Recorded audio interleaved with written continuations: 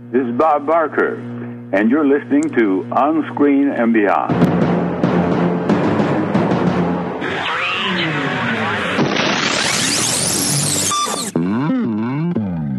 On Screen and Beyond, an inside look into the entertainment world featuring interviews with people from the movie, TV, and music industry, news on upcoming TV and DVD releases, and the rumor mill. And now, here's the host of On Screen and Beyond, Brian Zemrak. Welcome to episode 651 of On Screen and Beyond. This is a special edition of On Screen and Beyond. We'll have our regular edition coming out, but we wanted to put out this episode because you may have heard by now that television personality, game show host, animal activist Bob Barker has passed away. And we had the honor of having Bob join me on the show here back in 2009. And I wanted to make sure that as a tribute to him, we put out that episode once again. We won't put it in entirety as far as the the upcoming movies and things like that. But we wanted to give you the interview with Bob himself. So I wanted to make sure that this one gets out for you immediately. Bob Barker, in case you don't know who he was, a lot of younger people may not remember him. He was the host of the television show The Price is Right and Truth or Consequences in the past years before that. And, of course, he was also the Miss Universe pageant host and a lot of different things he did. And a lot of people remember him from his performance on different movies and TV shows. But one, of course, that everybody remembers him from his work on the Adam Sandler comedy Happy Gilmore. And, of course, during the interview, Bob talks about that and the fight scene that he had with Adam Sandler. So it's very interesting to hear how that came about and everything. Bob does a great job talking about that. Now, this episode of On Screen and Beyond that this show was done on, this interview, was back in 2009 when we did it, and it was our 58th episode. So it was quite a long time ago. And also, the way we recorded things back then was a little different, so the sound is not quite that great, but it's just such a fascinating interview to listen to Bob Barker talk, and it was an honor to have him on the show, and I want to make sure that, you get to listen to it again. You can go back and listen to the original one back in episode 58, but as a tribute to Bob, we wanted to make sure we put one out specially for him. And I've always respected the work he did, and just so many different times I've mentioned different people we've had on the show, and Bob Barker comes up every time when I talk about that. So I just wanted to get this one out, and I hope you'll enjoy it, and tell a friend about it, let them listen to it. Learn about Bob Barker from himself, Bob Barker, and we hope you'll enjoy this one. So here it is, coming up in just a moment. So the interview with Bob Barker from 2009, right here on Screen and Beyond.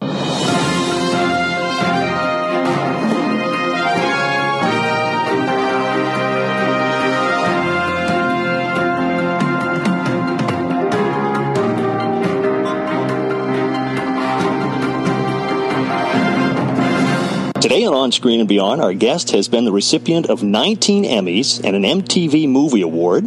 He has a new book out called Priceless Memories. He's a true legend, and as he said this past weekend, by receiving the 2009 Game Show Awards First Legend Award, he has the award to prove it.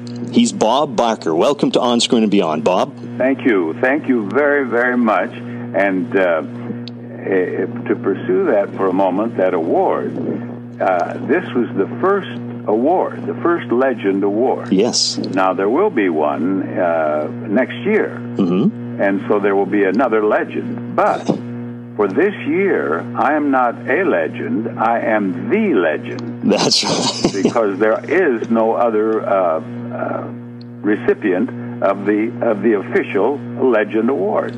So I think it's very exciting. I'm thinking of having a tattoo done.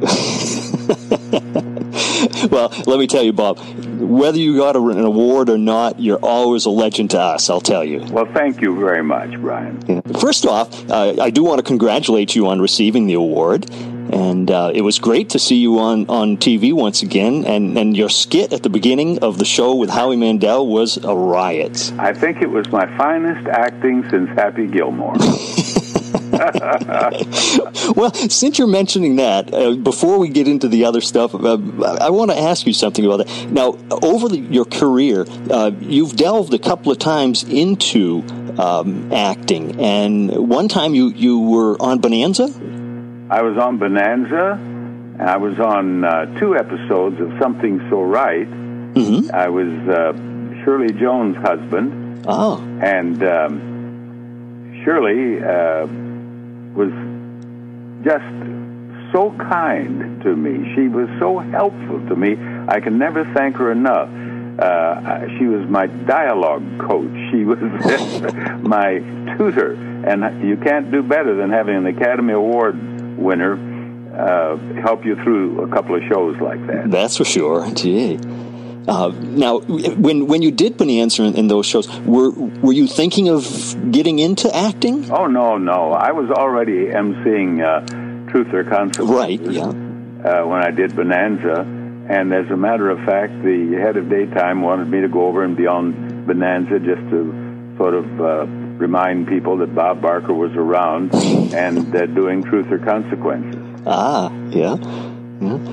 Now, then, of course, your other delve into acting, which is actually a little more recent, and you won an award from MTV for that, was your time on the Happy Gilmore with Adam Sandler. That was the highlight of my acting career. There's no doubt about that. I did that movie. We made it in 1994, I believe it was. Mm-hmm. At least it was released, I think, in 1994. Yeah. And I did Price is Right for another 13 years. Jeez. And I never taped a Price is Right that someone didn't bring up and had the audience start talking about Happy Gilmore. It became a cult thing, particularly with young men. Oh, yeah. And they would want to know where we did it, how we did it, and did I enjoy it, and all this. And young men would ask me, could you really beat up Adam Sandler? In real life, could you beat up Adam Sandler? And I'd tell them, Adam Sandler couldn't whip Regis Philbin. We had a lot of fun. They want to know if I really did the fighting, and of course I did. Yeah. I'd studied karate for years with Chuck Norris before I became an actor. Wow, yeah. And I insisted on doing my own fighting. In fact, Adam Sandler had watched Price is Right ever since he was a kid. Mm-hmm. And he wrote that part of the movie himself, and he didn't tell me he was doing it, but he sent it to me. And when I saw that I won the fight, I said, I'll do the picture. Because Chuck, of course, had beaten me up twice a week for years, and I'd never won a fight. So I went up there. We did it in Canada. And I went up, and the director, he took me aside and said, now, Bob this, and Bob that, and Bob the other thing. And he said, Bob, don't worry about the fight. He said, we have a double here, and he'll do the fighting. I said, oh, no, he won't. I said, I came up here to win a fight. I didn't come up here to watch a double win the fight. So I did it all myself. Except to roll down the hill. I didn't do that. Yeah. So he wrote that especially for you? Yes, he did it for me. That's right. Wow, yeah. Jeez. Now, if he had put it in that he had won the fight, would you have done it? No. I've been beaten up enough. I wanted to win a fight.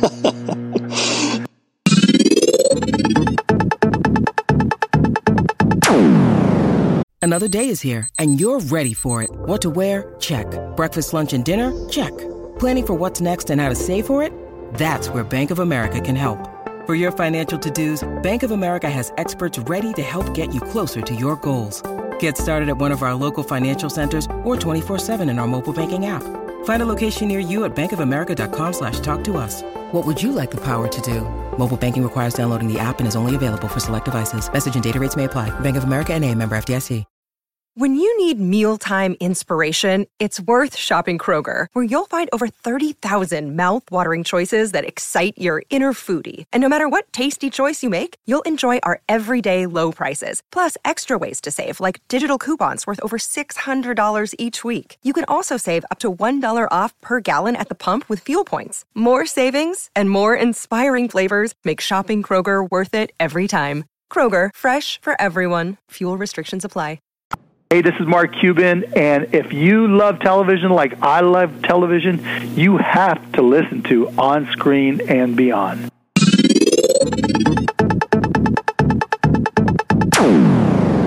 Now, your book, Priceless Memories, it came out in April, and what made you decide to write a book? Well, a friend of mine, Norman Brokaw, who was the chairman of the board of William Morris. I don't know what his position is now since that merger with Endeavor, but he and I were talking, and we were talking about books, and he said, Bob, if you want to write a book, he said, I'll get you a publisher. And I said, I don't know whether I want to write a book or not. I said, let me think about it.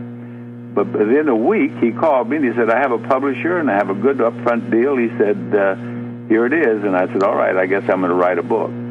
So I did. Yeah. And I decided that I wanted to write a happy book. All of these things that we're talking about were fun. They were, I like the movies, the guest appearances, the shows themselves that I did, Truth or Consequences and Price is Right. Yeah. I've always been in happy situations, and I wanted a happy book, and I think that's what you'll find Priceless Memories to be. Oh, yeah.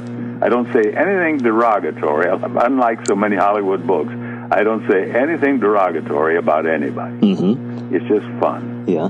Now, when you're writing a book like this and you're looking back on your life, were there times when you were coming up with things like, and you said, "Oh, I had forgotten all about that"? And yes, absolutely. There really? were things that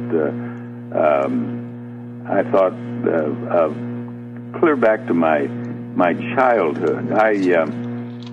I lived on the Rosebud Indian Reservation in South Dakota when I was a kid. Mm-hmm. And we lived in a little town called Mission, and we had a basketball team called the Mission Midgets. And we would play, we were just, in the third grade or so, and we would play during the halftime of the high school games. And I hadn't thought about this in years, but I remembered something that my mother did that really was pretty amusing and everyone enjoyed. We didn't have uniforms, and we used to wear these T-shirts, undershirts, like, I don't know whether you've seen It Happened One Night, but that Clark Gable picture where Gable wears that shirt, that with no sleeves. No sleeves, yeah. And everybody in the country was wearing them there for a while. But that's what we wore. And the little boys' mothers all sewed numbers on their backs for the sons, And my mother sewed a question mark on my back. She thought that was very funny, and so did everybody else. And I hadn't thought about it in years, but I put that in the book. Wow, yeah. Now, before becoming a game show host, you were a DJ. Well, I was not really a DJ. I worked in a radio station, and I did have a disc jockey program for a while. But I was a DJ. Yes, I was. I was a disc jockey, but that wasn't all I was doing. In those days, in a small station, you had an opportunity to do everything. And right. My first job was writing local news and doing a sportscast, and then I became a staff announcer, and I was indeed a disc jockey, and I did a lot of things. But it was at that very first station where I first had an opportunity to do an audience participation show. And I had decided I would like to stay in radio. I really enjoyed it. Mm-hmm. But I knew that if I were ever going to do anything on a national level, I had to specialize. I couldn't just do everything. And I was trying to decide what I wanted to try to specialize in. And I got this opportunity to do this first audience participation show, and just talking with people out of an audience, as I've done all my life. And I went home, and my wife had heard it, And she said, Barker, that's what you should do. You did that better than you've ever done anything else. She didn't say I was good. She just said I did it better than I'd ever done anything else. And so she and I set out from that day on to get me a national show. A radio show was long before television. Right, yeah. Now, when you had, you mentioned in your book that you had the show, the Bob Barker Show. Right. What was that? Was that a music show, or was that the Bob Barker Show came much, much later. In fact, I was in California then, and Dorothy Jo and I, she worked right along beside me. She and I were doing radio shows for the Southern California Edison Company, which had auditoriums in cities all around Los Angeles. And we called that the Bob Barker Show. Yeah. Now, that was what Ralph Edwards heard. Right. And led to me becoming the host of Truth or Consequences. Now, if you hadn't become a game show host, what would you have probably been doing, do you think? Well, when I was a kid up there on the reservation, my dream was to pitch for the St. Louis Cardinals. Oh, really? Oh, yes. I wanted to pitch for the Cardinals. And as a matter of fact, I have mentioned that in interviews. And when I went to St. Louis to do a show, and the Cardinal, someone in the Cardinal office had seen or heard one of these interviews and invited me out to the ballpark. And Whitey Herzog was the manager at that time. And Whitey gave me a jacket that I still wear. It's a beautiful jacket. And he signed me to a contract. And I got $1 a year from the Cardinals so long as I do not pitch. Whitey said, if I hear of you warming up, he said, you're through. The contract is null and void. Now, in the book, you talk about your first Truth or Consequences show, and it mentioned that your first guest was the boxing champ Jack Dempsey. That's right. Were you a fan of Jack Dempsey? Oh yes, everybody was. I thought he was one of the greatest heavyweights of all time, and he was a small heavyweight. He was less than 200 pounds, I think, at his best weight. At that time, I don't know what it is now, but at that time there was only one heavyweight division. It was 175 up. Yeah. And Dempsey, but he was big. He was a big guy. As I said in the book, when I shook hands with him, my hand just disappeared. Was it exciting to have somebody like Jack Dempsey come on for your first show? Oh, absolutely. Yeah. Well, it was exciting for me to be working for and with Ralph Edwards. When Ralph called, my wife and I had a little advertising agency, and she was there in the office, and I was out doing something, and I came home. She said that Ralph Edwards had called, and I said, the Ralph Edwards? And she said, well, they said Ralph Edwards Productions, so I think it was. And I was excited from that moment on because I had heard him on radio. In the year I graduated from high school, 1941, Ralph was doing Truth or Consequences on radio, and it was the #1 radio show in the country. Wow. And when I came back to the office, all these years later, and he had called, I was one excited young man. I'm sure. Gee. Now you also said in the first show that you gave away a Studebaker? No, we drove to Hollywood in a Studebaker. Oh, okay. That was where the Studebaker came in. One with the airplane-like nose and yellow, and it was pretty flashy automobile. And on that first show, though, we gave away, in those days, a washing machine was a big prize. Right, yeah. Now on price, they give away a whole kitchen. But, and even a hairdryer. And I gave away Princess something perfume. I gave it away by the gallon. I'm surprised they ever sold any. Yeah. Princess, what was it? Have you ever heard of it? You remember it at all? Jeez, no. I've forgotten what it is. I don't see how I forgot it. But we once had a huge national contest and gave away $10,000. Why today at $10,000 is just nothing on the show. Yeah, but back then, I mean, that was a lot of money. Yeah, I can remember shows like Queen for a Day and things would, like you say, would give an oven or a refrigerator, and it was the greatest prize they could get. When I came to Hollywood in 1950, $10,000 a year was considered a very good salary for a year. Yeah.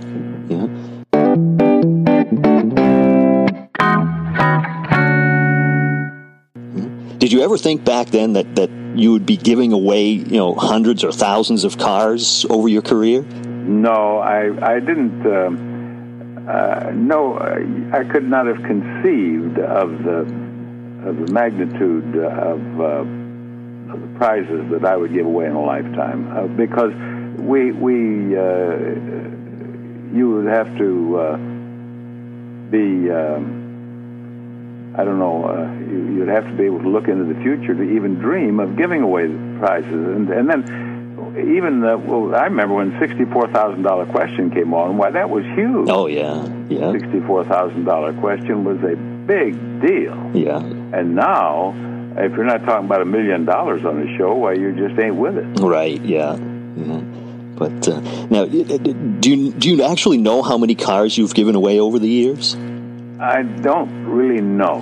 Yeah. No, I have a book of statistics that's in, but I don't know how many I have. Yeah, but you've given away. I did about 6,500 Prices Right. Oh, boy. And we always had at least one car on a show. We didn't always give it away, but we offered at least one car every show, even in the beginning. That's true. And then we were offering 2 and 3. I would guess that I've probably given away around 6,000 automobiles. Wow. All shapes and sizes. Yeah, jeez. Yeah. Now, one of the things that I've always noticed is, of course, that you always used handheld, long neck handled mic. That's right. On The Price is Right. Was that something your choice, or? Well, we wanted a mic that was long enough for me to I was sometimes talking with people in contestants' row, or contestants have a way to wander around, and we wanted something long enough to reach them when they started that. And then we wanted something small, because if I'd hold a large microphone in front of the contestant's face, it would block the reactions. Mm-hmm. And our show was a show of reactions, Yeah. And we wanted to be able to see the contestants. And it became a trademark. I used 3 of them. One of them is in the Smithsonian now. Oh, really? Wow. And one is in the capsule at CBS that will be open sometime in the future. And one I gave to United Activists for Animal Rights, and they sold it on eBay and got $20,000 for it. Wow. Yeah, I was very pleased about that. Yeah, it's a good cause, too. It's for a very good cause. Yeah. Now, that was something else I wanted to ask you about. Now, you've always been a strong advocate for animal rights. Was there something that brought that about to the forefront in your life? No, there was no epiphany, but I had always loved animals. Ever since before I even started to school, I had animals and loved them. And about between 35 and 40 years ago now, I contributed financially to organizations that work for animals, but I began to be active in their work. I worked with different organizations and became aware of the terrible exploitation and mistreatment of animals. And I just felt compelled to try to do what I could to help rectify the situation, and that's what I've been doing over the years now. And I might add that I get as much satisfaction from all of our successes as I have been able to get from anything else in my lifetime. Yeah. Now, looking back at Truth or Consequences, I know we're jumping around here because every time you mention something, it brings to mind different things. But on Truth or Consequences, what was your funniest memory of that show? My funniest memory? Well, it's probably a consequence that I describe in detail in Priceless Memories, the book. We parked a truck up in front of Grauman's Chinese Theater. I think it's Mann's Chinese Theater now, but it was Grauman's then. And in the back of this truck, there was a cage. It was a big cage, and there was hay in there, and there was a chimp in this cage. Only it wasn't a chimp. It was a fellow named Janos Prohaska, who could make you believe you were sitting by a chimp if he was anywhere near you. He was wonderful. And with him was a fellow named Milt Larson, one of our writers at that time. He, later years, he created the very famous Hollywood landmark, the Magic Castle. Yeah. And Milt was there, and we were waiting for just the right fellow. We had hidden microphones and hidden cameras. And the right man came down the street, a big, broad-shouldered fellow. As a matter of fact, he was a former professional football player. He played for the old Los Angeles Dons. And Milt asked him if he'd help him out for a moment. He said, this cage, the lock is not working properly. And he said, I want to go into the theater and get my tools and repair it.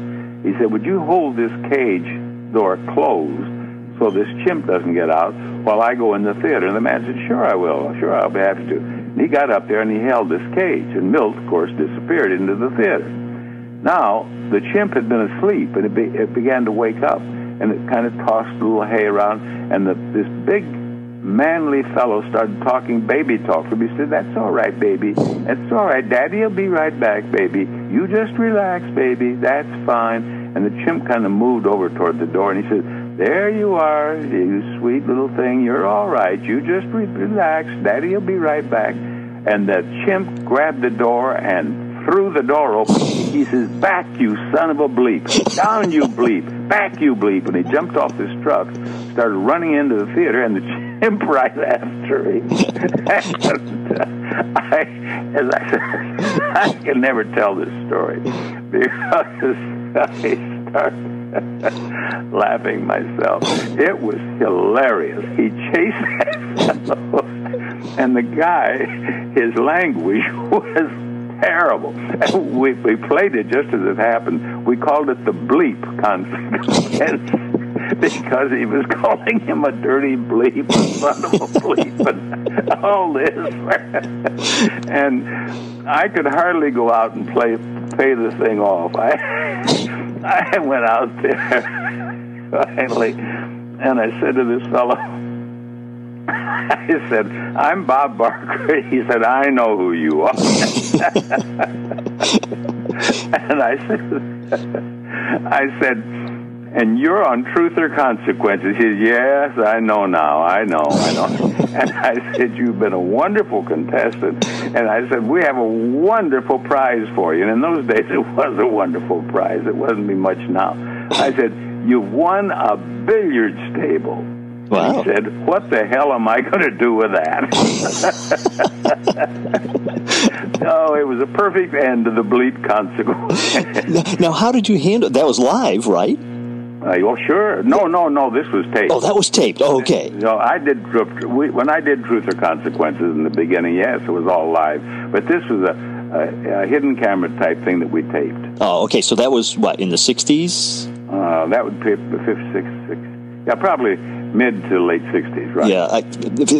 With you telling us that, it seems so I've seen that episode before. Oh, did you? It just vaguely comes to mind. How funny that was. Oh, yeah. Well, like I say, hearing you talk about it, I can remember that. Seems so seeing that. And well, anybody who saw it has never forgotten it. Yeah. We got letters, and people will bring it up with me sometime. Yeah. And then when I mentioned it in the book, a lot of people have told me that they saw it. Yeah. Hello, this is Carl Reiner on Screen and Beyond. Now, how about Price is Right? Anything funny that comes to mind? The most memorable thing, that's easy. The most memorable thing that ever happened on Price is Right, it probably, before I finished the show, it was probably 25 to 30 years. I did the show 35 years. It probably happened around the first, say, around about the 10th year or so, but no one ever forgot it. There was a young lady in a tube top seated in the audience. Yes. And her name was called to come on down, and she jumped to her feet and began jumping up and down, and both of them came out of the tube top. She came on down, and they came on out. And the audience went crazy. Now, I didn't see it. I was behind the doors. She was one of the first four contestants. Oh. So they always called four contestants, then they introduced me. So when they introduced me, I came out, and they were screaming. And I thought, well, they love me. Right. I was preening around up there, thanking them. So I finally realized nobody ever liked me this much. And I turned to Johnny Olson, and I said, Johnny, what has happened out here? And Johnny said, Bob, this girl has given her all for you. And no one ever forgot it. And did she continue on to win anything? No, she didn't get out of contestants row. Oh, she didn't. She was in contestants row the whole show. No. She did a lot of bidding, of course, but she didn't do as. But she's more memorable than anybody who ever won anything. Right, there's people who've won $1 million, and she's the one everybody remembers. She's the one everyone remembers.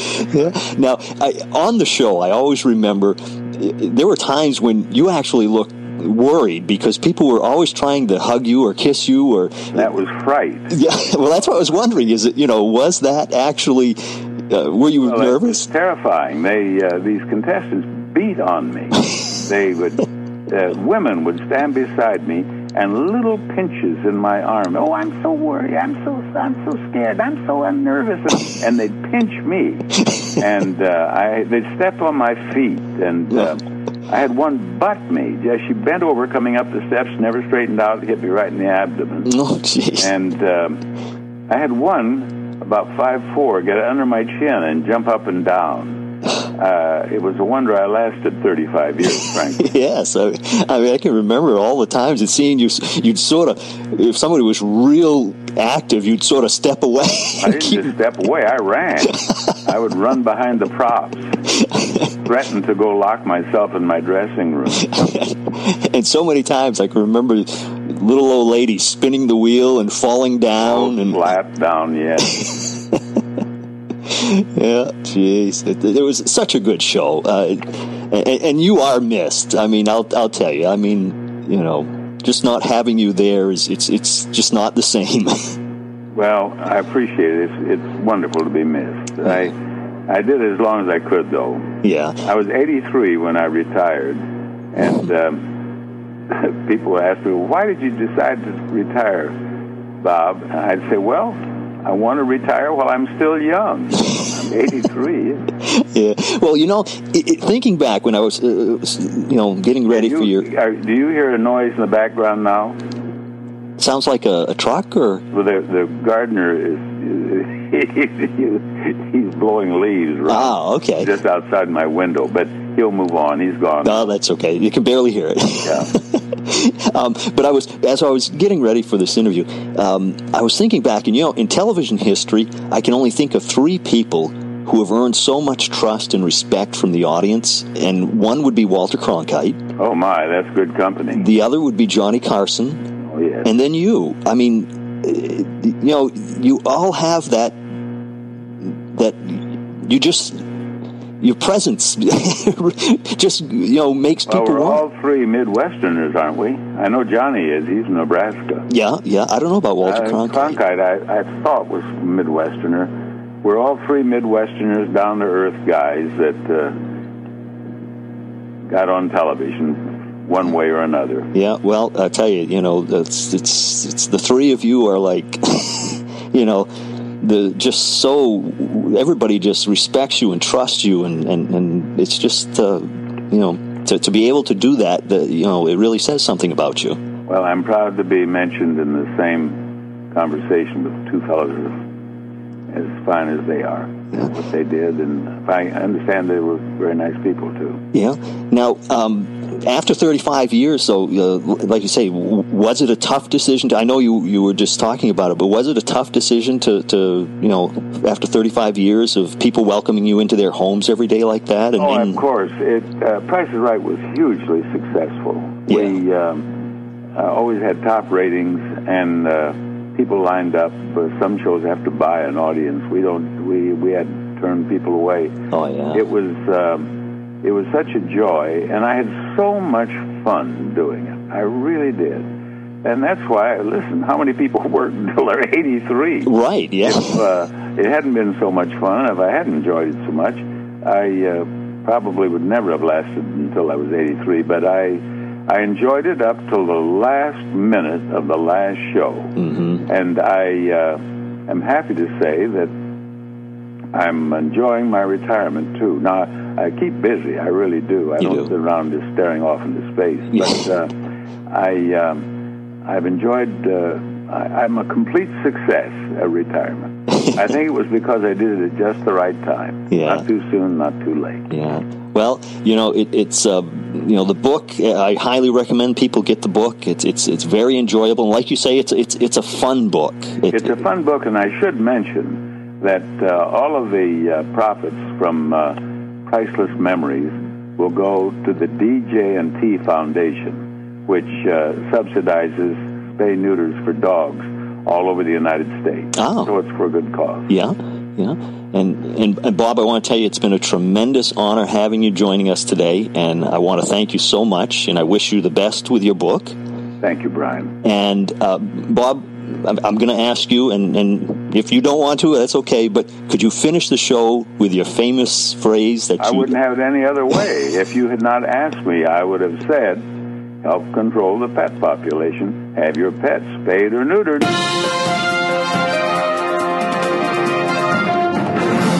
What an incredible man, Bob Barker, and may he rest in peace. We hope you enjoyed hearing that interview once again, and I always have to just thank him so much for agreeing to be on the show here at On Screen and Beyond back in 2009. So hope you enjoyed that, and I hope you'll tell a friend about this episode of On Screen and Beyond. And Bob was 99 when he passed away earlier today, and he was within 4 or 5 months of his 100th birthday. So hope you enjoyed that, and we will be having our regular episode of On Screen and Beyond, which will now be episode 651, and that's coming up tomorrow right here on Screen and Beyond. So hope you'll keep listening. Tell a friend about On Screen and Beyond, and thank you for listening. Our tribute to Bob Barker.